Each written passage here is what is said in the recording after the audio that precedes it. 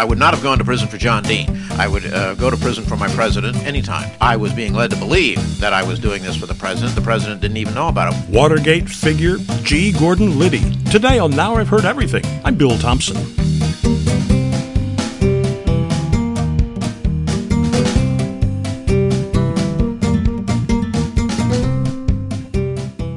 It was a third-rate burglary in the Washington, D.C. Watergate hotel and office complex in the summer of 1972 that set in motion a scandal that ultimately forced the resignation of President Richard M. Nixon.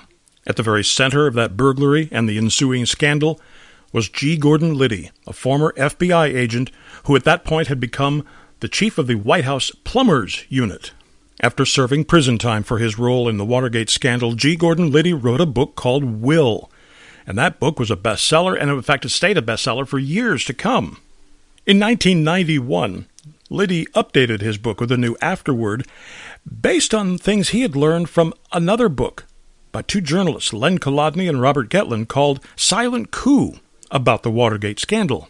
As you're about to hear, Liddy discovered with that book that the Watergate scandal that he was the very center of may not have been exactly what he thought it was.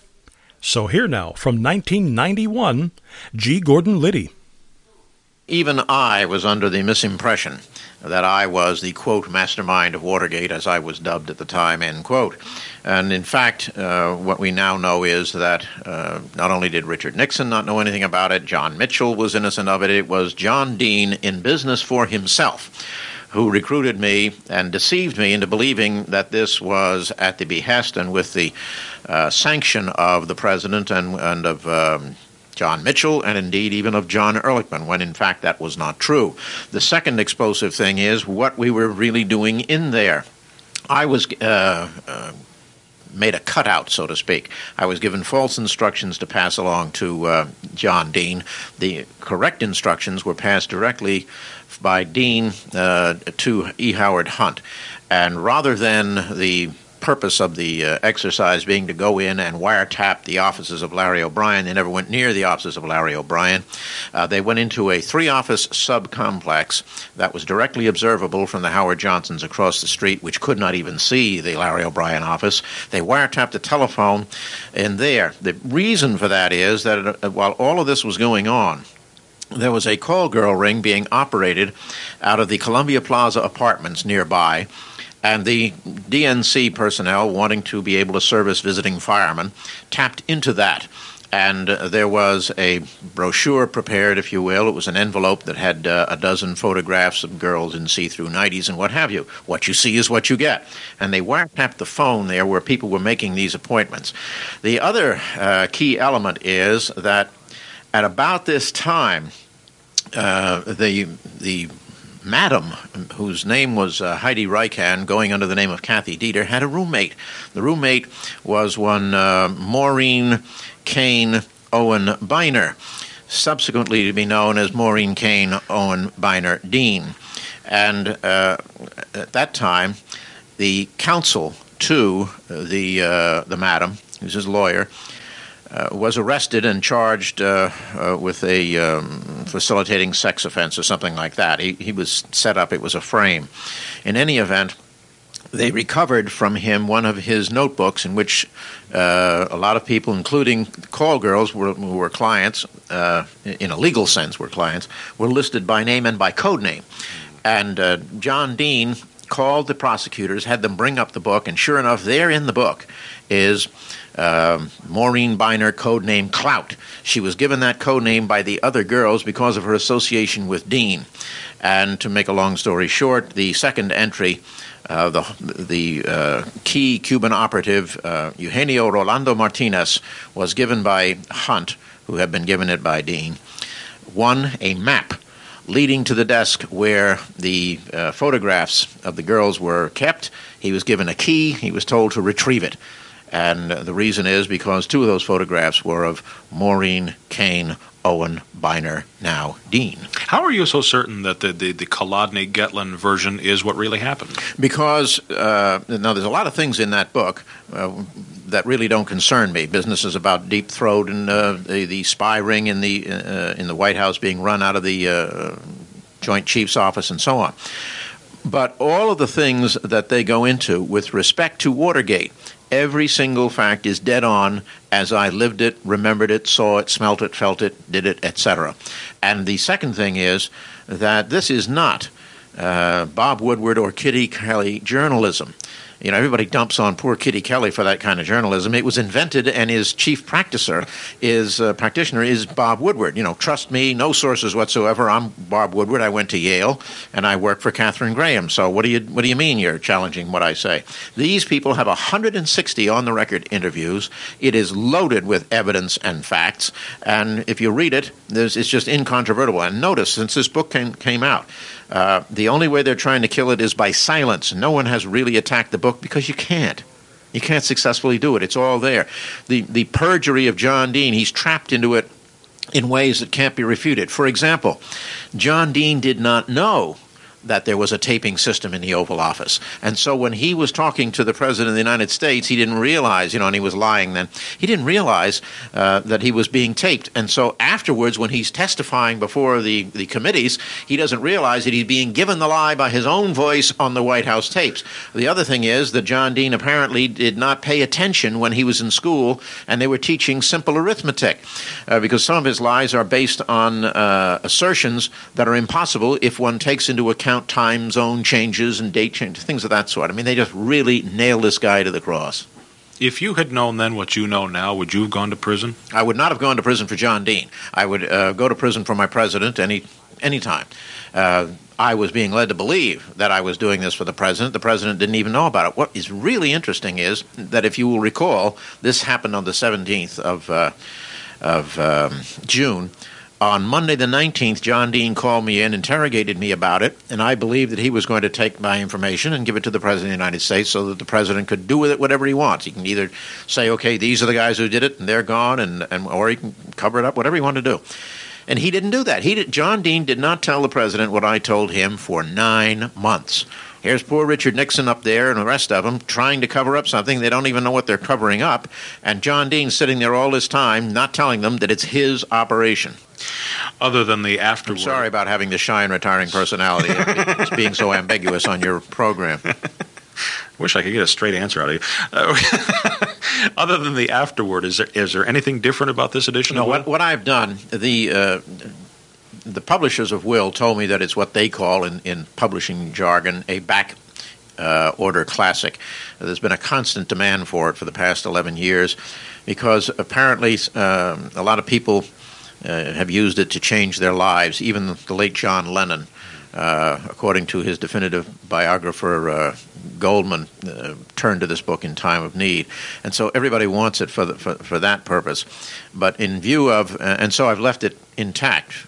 But in view of all this new information and people wanting to know, what I know about it, what I think about it, I have added a whole afterword, if you will, Watergate Revisited, with all this, new information, and I put it in there. And I've also brought a lot of people call not me but my wife and want to know, how my children are doing, because people of a certain age find it remarkable that with her husband in prison, she was able to raise 5 drug-free children, coming out of the 60s, and so I just bring them up to date on their activities and what have you.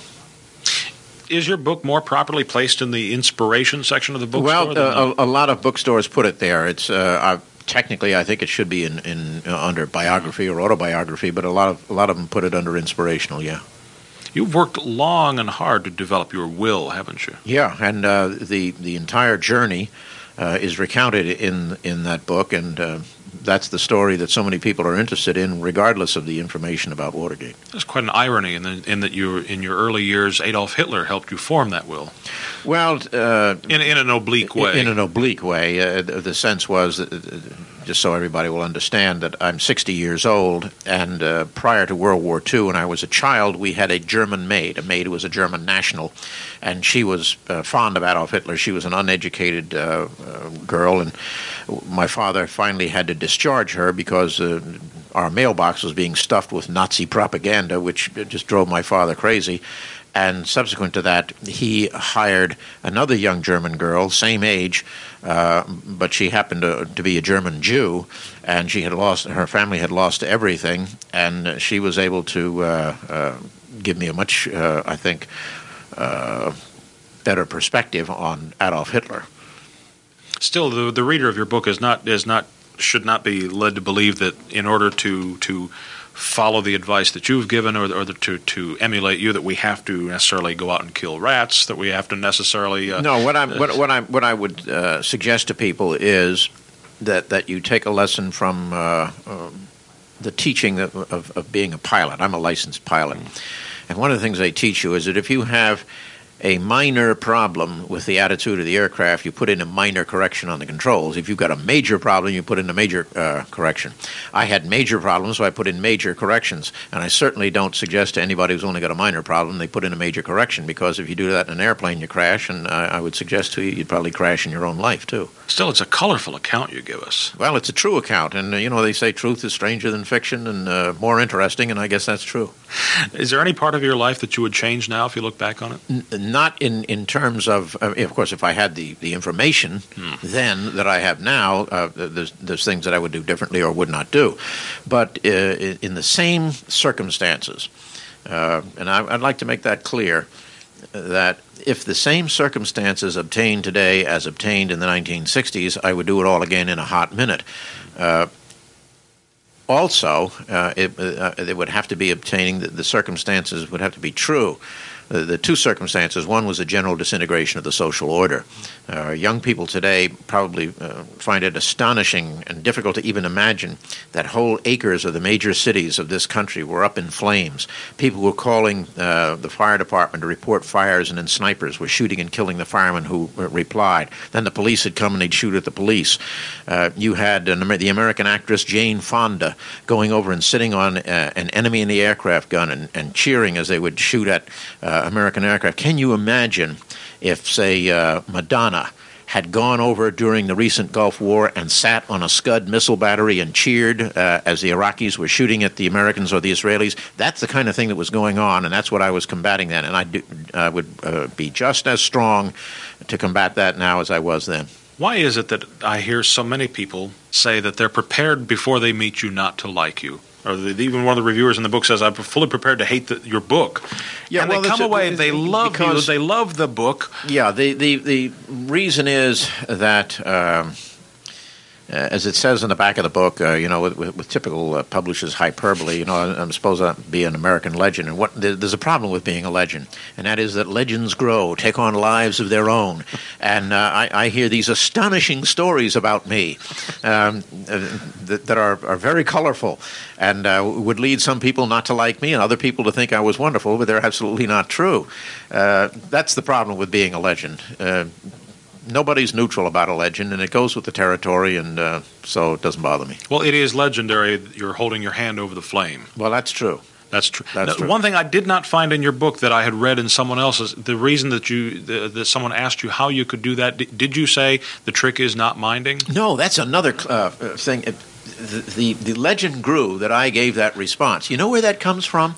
That comes from the original uncut version of Lawrence of Arabia. If you ever see that, you'll see who's that marvelous actor who plays Lawrence of Arabia? O'Toole. You'll see that he's in one scene there. He's holding a wooden match, and he takes his hand and he squeezes the flame out. And someone says, "What's the trick?" And he says, "The trick is in not minding it." That's in the movie. I never said that, but somehow or other that got transposed from the movie Lawrence of Arabia into my life. But this happens to me all the time. I'm used to it now. G. Gordon Liddy died last week. He was 90. And you can find easy Amazon links to G. Gordon Liddy's books at our website, heardeverything.com. Did you know that you can find all of our past episodes of Now I've Heard Everything at our website, heardeverything.com? We're into Season 3 now, so you can find Seasons 1, 2, and 3, all of them, at heardeverything.com. Feel free to search through. I'm sure you'll find interviews that you like. And, of course, we post new episodes here every Monday, Wednesday, and Friday, and you can find us on all major podcast platforms. And thanks for listening. Next time on Now I've Heard Everything, the scientist whose 1953 discovery of the double helix unlocked the secrets of DNA. My 2002 interview with James Watson. I didn't want to just be known for the double helix. So before I made the discovery, no one thought I was going anywhere, and afterwards I certainly went nowhere. That's next time on Now I've Heard Everything. I'm Bill Thompson.